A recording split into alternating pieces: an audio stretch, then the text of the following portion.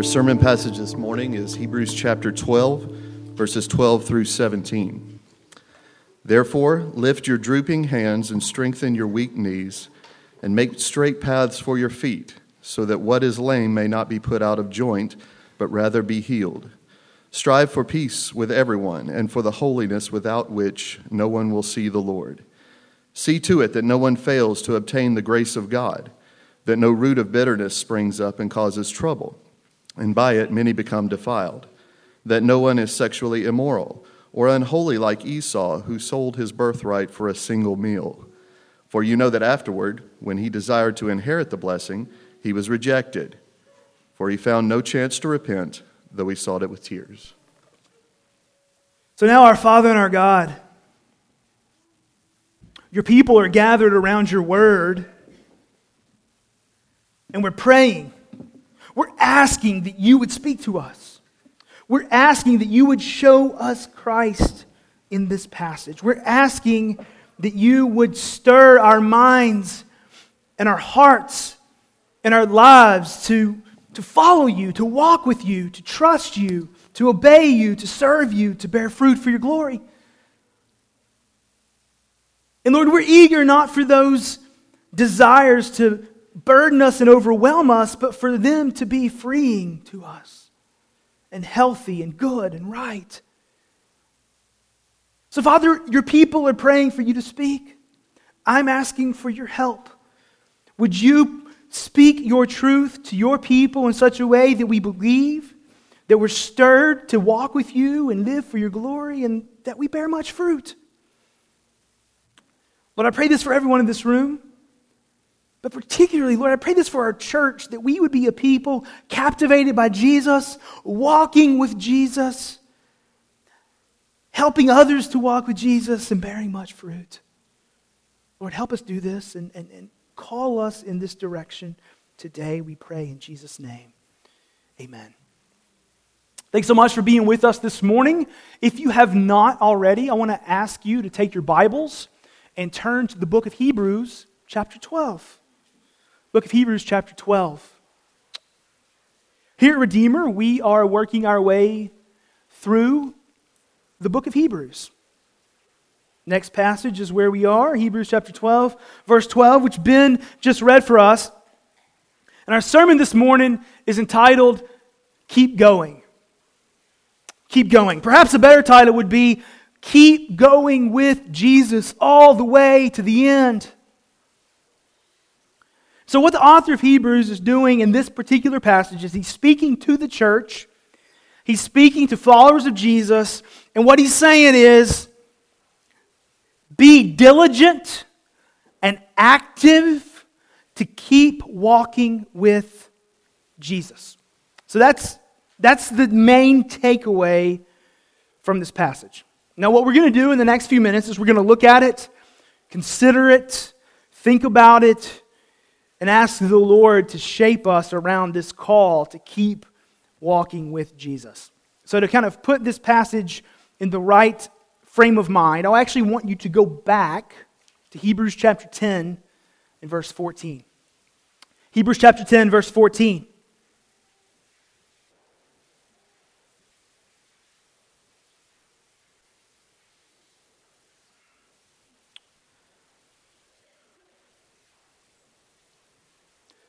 For by a single offering, Jesus has perfected for all time those who are being sanctified. And so in many ways, this truth is shaping up the whole book of Hebrews, and in particular, shaping up the rest of chapter 10, all of chapter 11, and all of chapter 12. And here's what it says. That Jesus Christ, the Son of God, who came and lived and walked on the earth, by the single offering of His life on a cross, bearing the wrath of God for sin and rising again to bring the newness of life, by that single offering, Jesus has, past tense, perfected, past tense, for all time, those who are His. So the gospel of Jesus is that by a single offering of His life, He has in the past perfected in the past for all of the future those who are His. And so I'm going to preach backward today. Usually pastors put this gospel invitation at the end, but I'm going to put it right here. Jesus Christ came to save sinners, and that salvation comes once and for all at a great cost to Himself through the offering of His life on a cross and the resurrection that followed. So what this says is we don't perform our way into God's blessing. We don't perform our way into the kingdom of God. We don't perform our way into the family of God. There is nothing we can do apart from Jesus to enter the family of God. So if you're here today exploring Christianity, if you're here today wondering what we believe, if you're here today wondering what it looks like to be a follower of Jesus, if you're here today wondering what we were just celebrating in baptism, what we're celebrating is that Christ offered His life as a sacrifice for the sins of His people. And the work that He did some 2,000 years ago is done, it's unchanging, and it will never be changed. He's purchased His people forever. At least one person should say amen. Thank you. If I have to ask for it, I'm not ashamed. But there's this other piece of the work of Jesus. See, what the gospel says, what I just said, is that Jesus saves us as He finds us. We don't have to clean up. We don't have to look better. He saves us as He finds us. But the verse goes on. He's perfected for all time those who are being, present tense, sanctified, present tense. And what this says is, He saves us as He finds us, but He doesn't leave us as He finds us. He takes us where He met us, and He moves us slowly and progressively to look more like Him and bear more fruit for His kingdom and His church and His glory. So the gospel says, come to Jesus as you are and be justified, be redeemed, be saved. And it also says, by the power of the Spirit, be progressively transformed every day that you're on this earth. Both are true. And so the end of chapter 10 and all of chapter 11 and all of chapter 12 are not written to those who are far from God saying this is how you come to God. It's not written to those who are the enemies of God saying this is how you become a child of God. It's written to the children of God. And what he's saying is this is how you live as a follower of Jesus. Now this is really important that we get our minds around this because this passage is going to tell us to do stuff. To do stuff. But the doing is not about earning God's love. It's about learning to walk in God's family.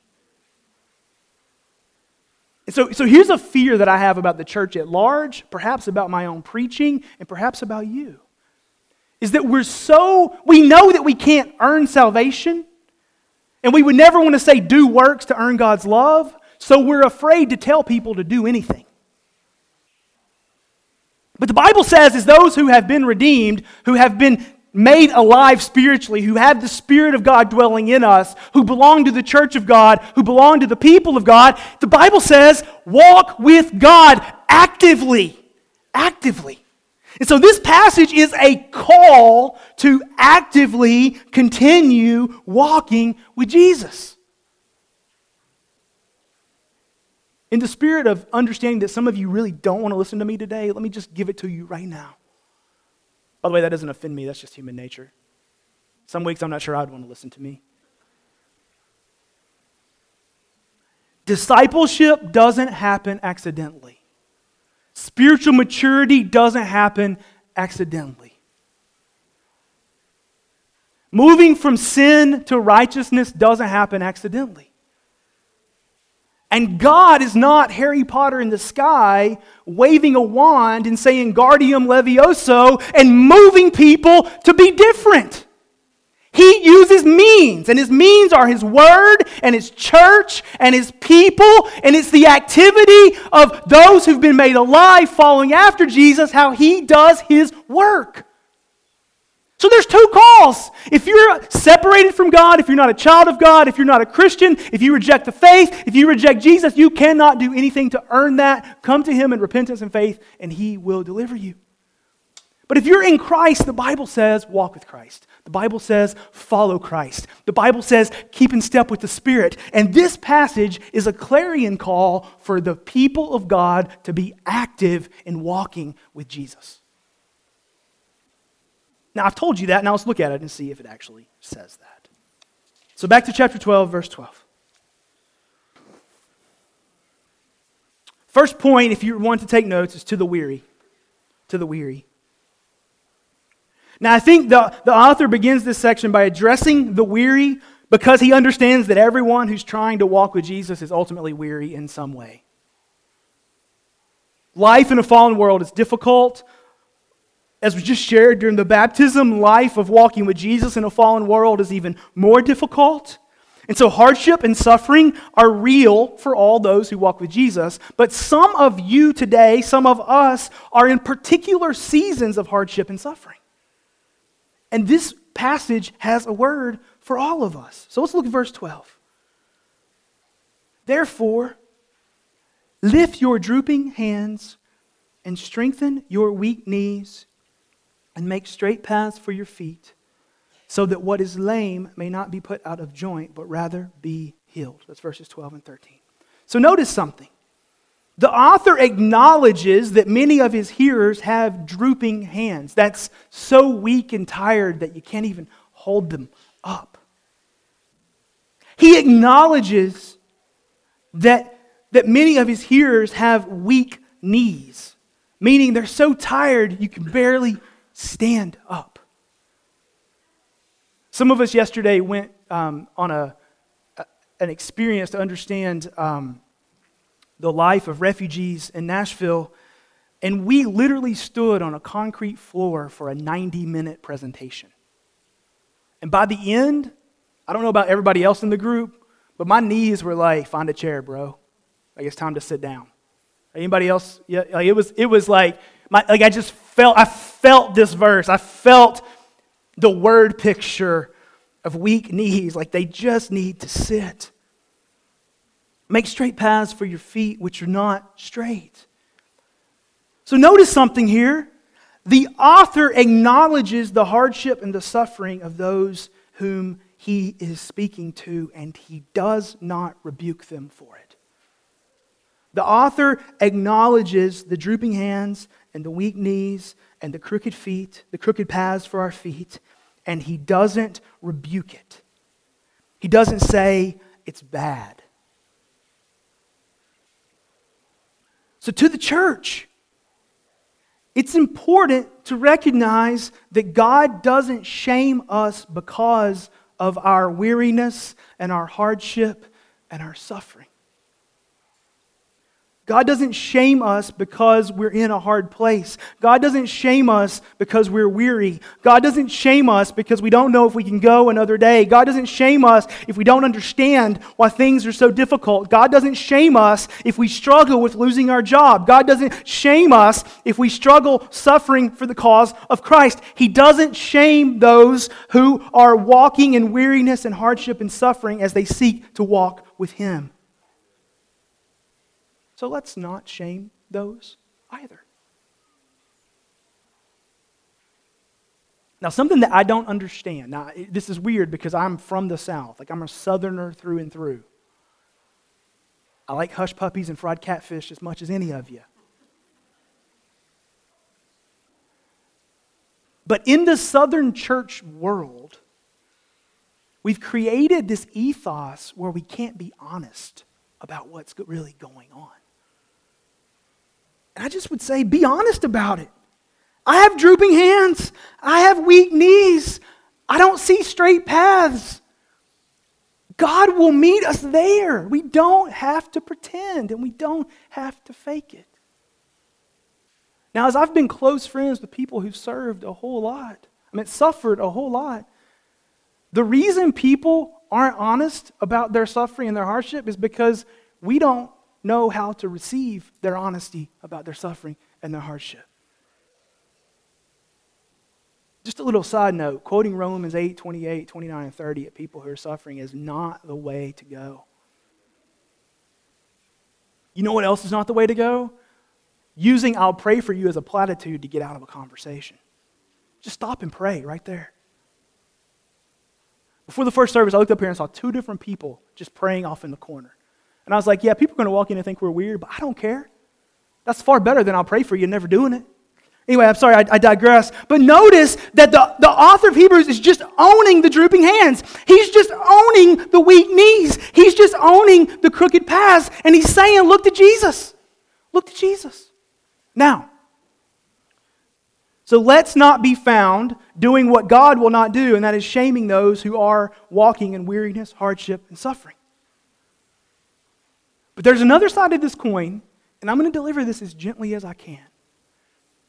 To those of us who are going through weariness, hardship, and suffering, this passage says that doesn't have to define who we are. Because notice the imperative. Notice the exhortation. Lift your drooping hands. They're drooping. I'm tired. They won't do anything. Keep walking with Jesus. Just use them as you're able. Just use them as you're able.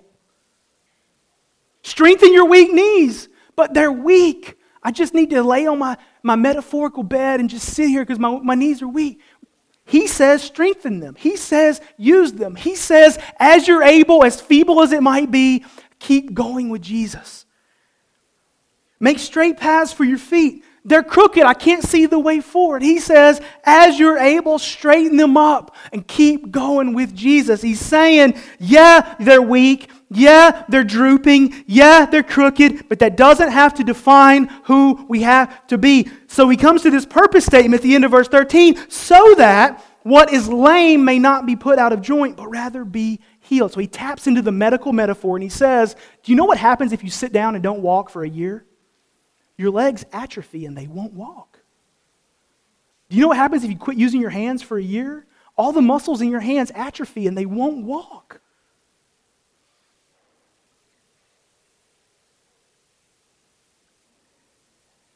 So there's this invitation to keep moving forward with Jesus, even in our hardship and our suffering, because it is not God's desire that we stay lame. It's His desire that we walk with Him all the way to the end of this life and forevermore.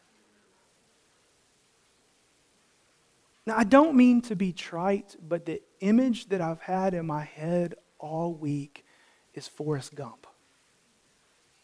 Is that too long ago? Nobody even knows the movie Forrest Gump? Well, before Forrest ran, he couldn't walk. And then they put these braces on his leg, and he tried to walk, and he struggled at it, and people made fun of him. But then one day, he started running. And he ran all the way to the White House and to a national championship and across America. It just doesn't add up. But the point is, Forrest, circa 4-year-old, was never going to walk anywhere. But he started walking. And then the braces came off. And then he started running. And then he enjoyed running. And he just never quit running. And so I think about myself, and I think about you, and I think about our drooping hands and our weak knees and our crooked paths, and I think to myself, what if we just started walking with Jesus, and before you knew it, we were walking fast, and before you knew it, the braces fell off, and we were running, and before you knew it, we enjoyed running, and before you knew it, we couldn't quit running, and we were just running with Jesus everywhere, so much so that we enjoyed it, and we didn't feel lame and weak and broken anymore. What if? I think that's the vision of this passage. So to the weary, don't let what is lame be put out of joint, but keep walking with Jesus so that it will be healed. I think what this passage is saying is that Jesus is going to minister to us and sanctify us as we walk with Him. So let's be found walking with Him. Second point, a call to action. A call to action. This passage calls Christians to be active in walking with Jesus. I kind of said everything a few minutes ago that I had to say right here, but hear this very clearly. The Bible says that apart from Jesus, as we walk in this world, we're dead in our sin, which means we can do no spiritual good in and of ourselves. So we preach the gospel to that deadness. We say, Jesus died for your deadness. Jesus died to forgive your deadness. Jesus died to forgive your sin, and he'll make you alive. But then Ephesians 2 says that when we come to Christ by faith, we've been made alive, and the Spirit lives within us. We're not dead anymore. But so often we try to do discipleship to dead people. Dead people can't do discipleship. Living people do discipleship. So discipleship's not an accident. Maturity's not an accident. Walking with Jesus is not an accident. Evangelism and mission are not accidents. Bearing fruit for the kingdom is never an accident. It is incumbent upon the children of God to walk with Jesus by faith in the Spirit to bear fruit. And that's what this passage says. So notice the activity of it. Lift your drooping hands. Strengthen your weak knees. Make straight paths for your feet. And then verse 4, which kind of summarizes all of it, strive for the holiness without which no one will see the Lord. Lift, strengthen, make straight paths, strive. So lift literally means lift. It means be active. Strengthen literally means make strong, use, utilize. Make straight paths literally means remove obstacles. Dads, think about it this way. Make straight paths means get Legos off the carpet so you don't step on them in the middle of the night. And something always gets an amen. But it's saying be active in that. Don't just sit on your bed and hope that God moves the Legos around. Wouldn't that be awesome? Sorry, that's not in the Bible at all. Dear Lord, please put other Legos where they belong. And the trash, and the dirty dishes, and the dust. Anyway, sorry. That's not how it works. Make straight paths for your feet, and strive. You know what strive means? It means to strive. It means to be active. It means to pursue. It means to long for. It means to work out. It means to engage with intensity. Strive for holiness without which no one will see the Lord. And so here's what is being said in verse 14. Christians strive for holiness. What's holiness? Holiness is the characteristic of being not human, not fallen, not weak, not sinful, not broken. Ultimately, God is holy because He is pure and righteous and without sin and lives forever and without error. And then the scripture says that God sent His Son Jesus into the world, and if we've seen Jesus, we've seen God. So Jesus is pure and holy and merciful and gracious and righteous and just and without sin. So God is holy. His Son is holy, and this passage says that we, by the power of the Holy Spirit, are called to strive to be like Him. We're called to look more like Jesus. So what this passage says is that we're called to pursue actively a life that looks more and more like Christ. That's in the Bible. Christians strive for holiness. So let's take it back to our beginning. God saves us as He finds us, but God moves us from where He finds us closer and closer to Himself, right? What this passage says is that everyone who's been saved will be moved. Everyone who's been redeemed will become more like Christ.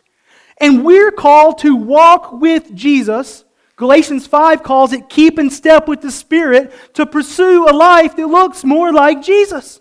It is the will of God that the people of God see it as our responsibility to actively walk with Jesus.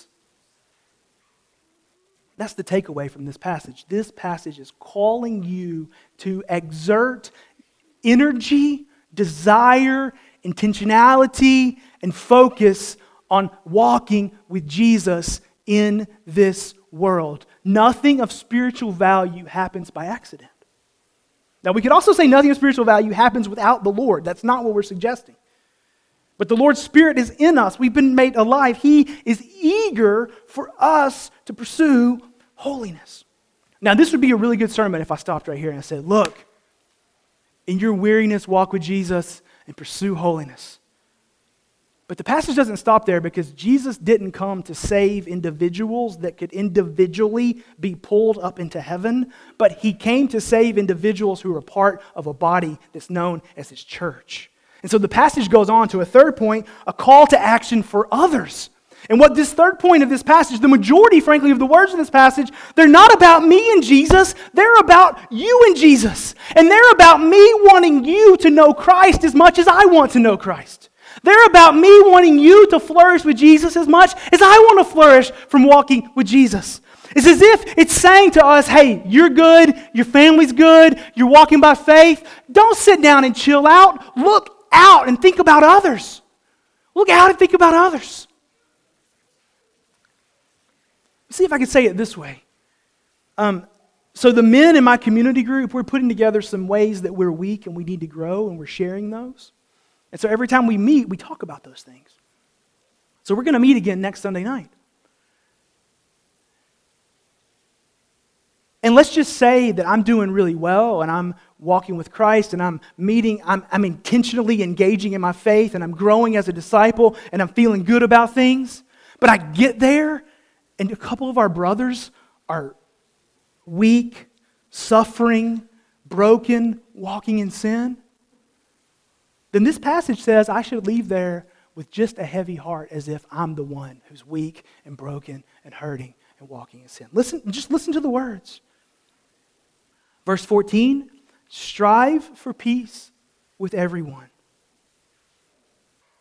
Verse 15, by the way, if you were a Greek scholar and you took 2 or 3 or 4 or 10 semesters of seminary Greek, you would learn that strive for peace with everyone means strive for real peace with everyone.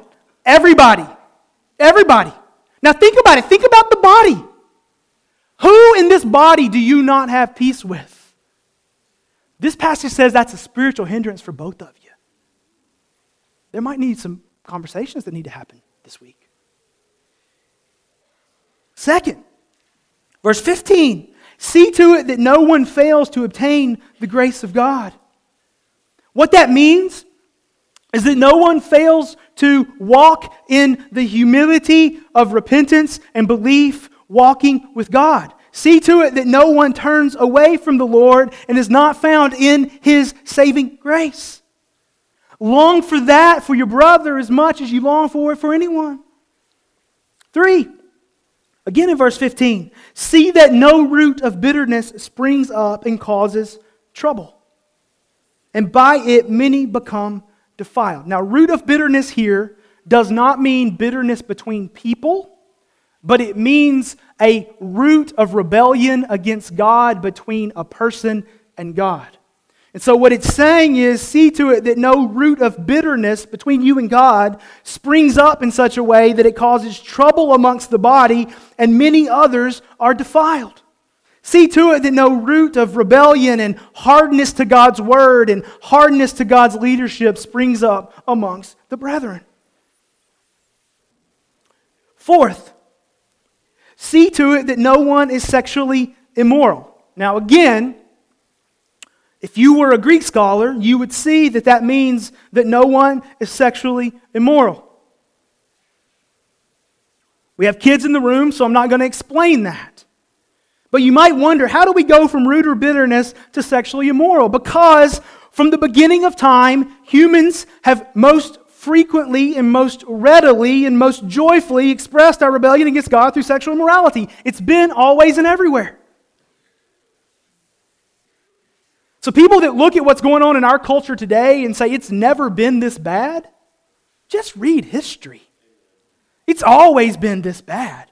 The difference is our access to the bad. You can't hide from it. So see to it that no one is sexually immoral, meaning let's talk about it. Let's call it down. Let's repent of it. Let's make our groups a place where people can confess and be prayed for and be helped and be healed, because guilt and shame and fear don't motivate godliness in anyone. 5th, see to it that no one is unholy like Esau. See to it that no one is unholy like Esau. Now, This one gets a little thorny and hard to interpret. Because it says Esau sold his birthright for a single meal. For you know that afterward, when he desired to inherit the blessing, he was rejected, for he found no chance to repent, though he sought it with tears. This is a thorny one. It comes from Genesis 27. You can go read about it over lunch and have a great conversation with your family. I'm serious, you should.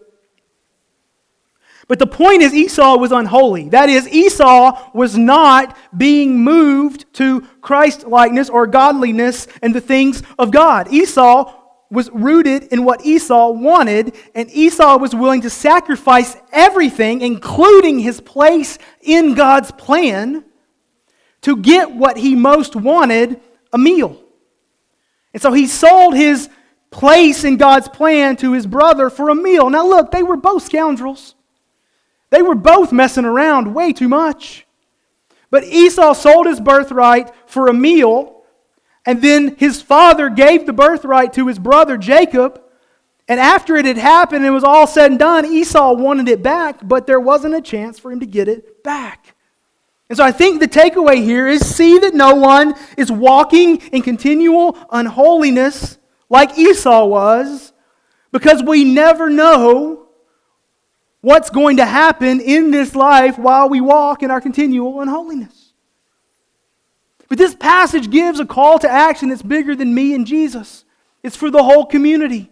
It's for the unity of the community. It says, I will strive for peace with everyone because Christ has loved me in such a marvelous way. I will long for others to walk with Jesus just as much as I long to walk with Jesus. I will see to it that no root of bitterness toward God springs up into rebellion that tears down the church.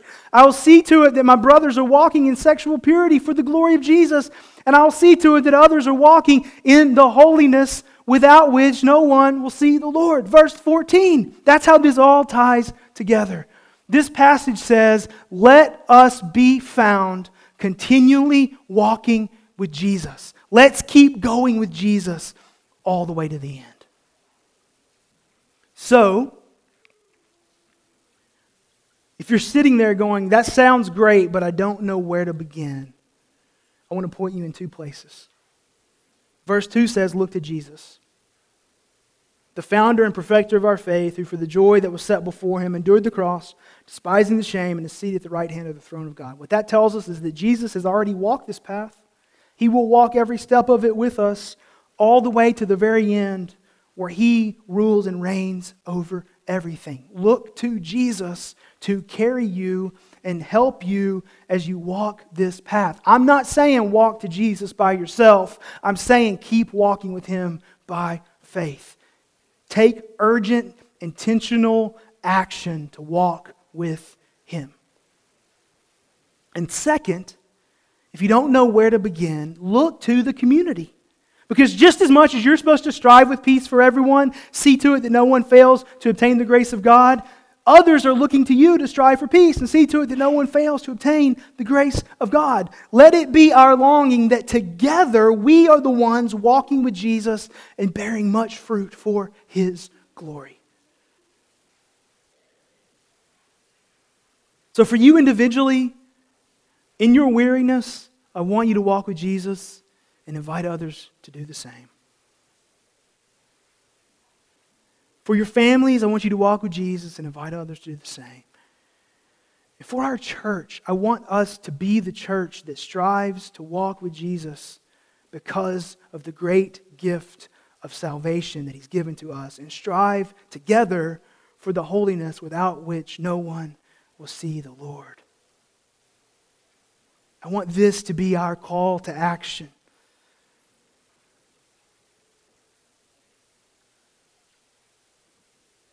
If you're here today, exploring our faith, exploring this church, exploring what it would look like to be a part of the body of Christ, here's the invitation.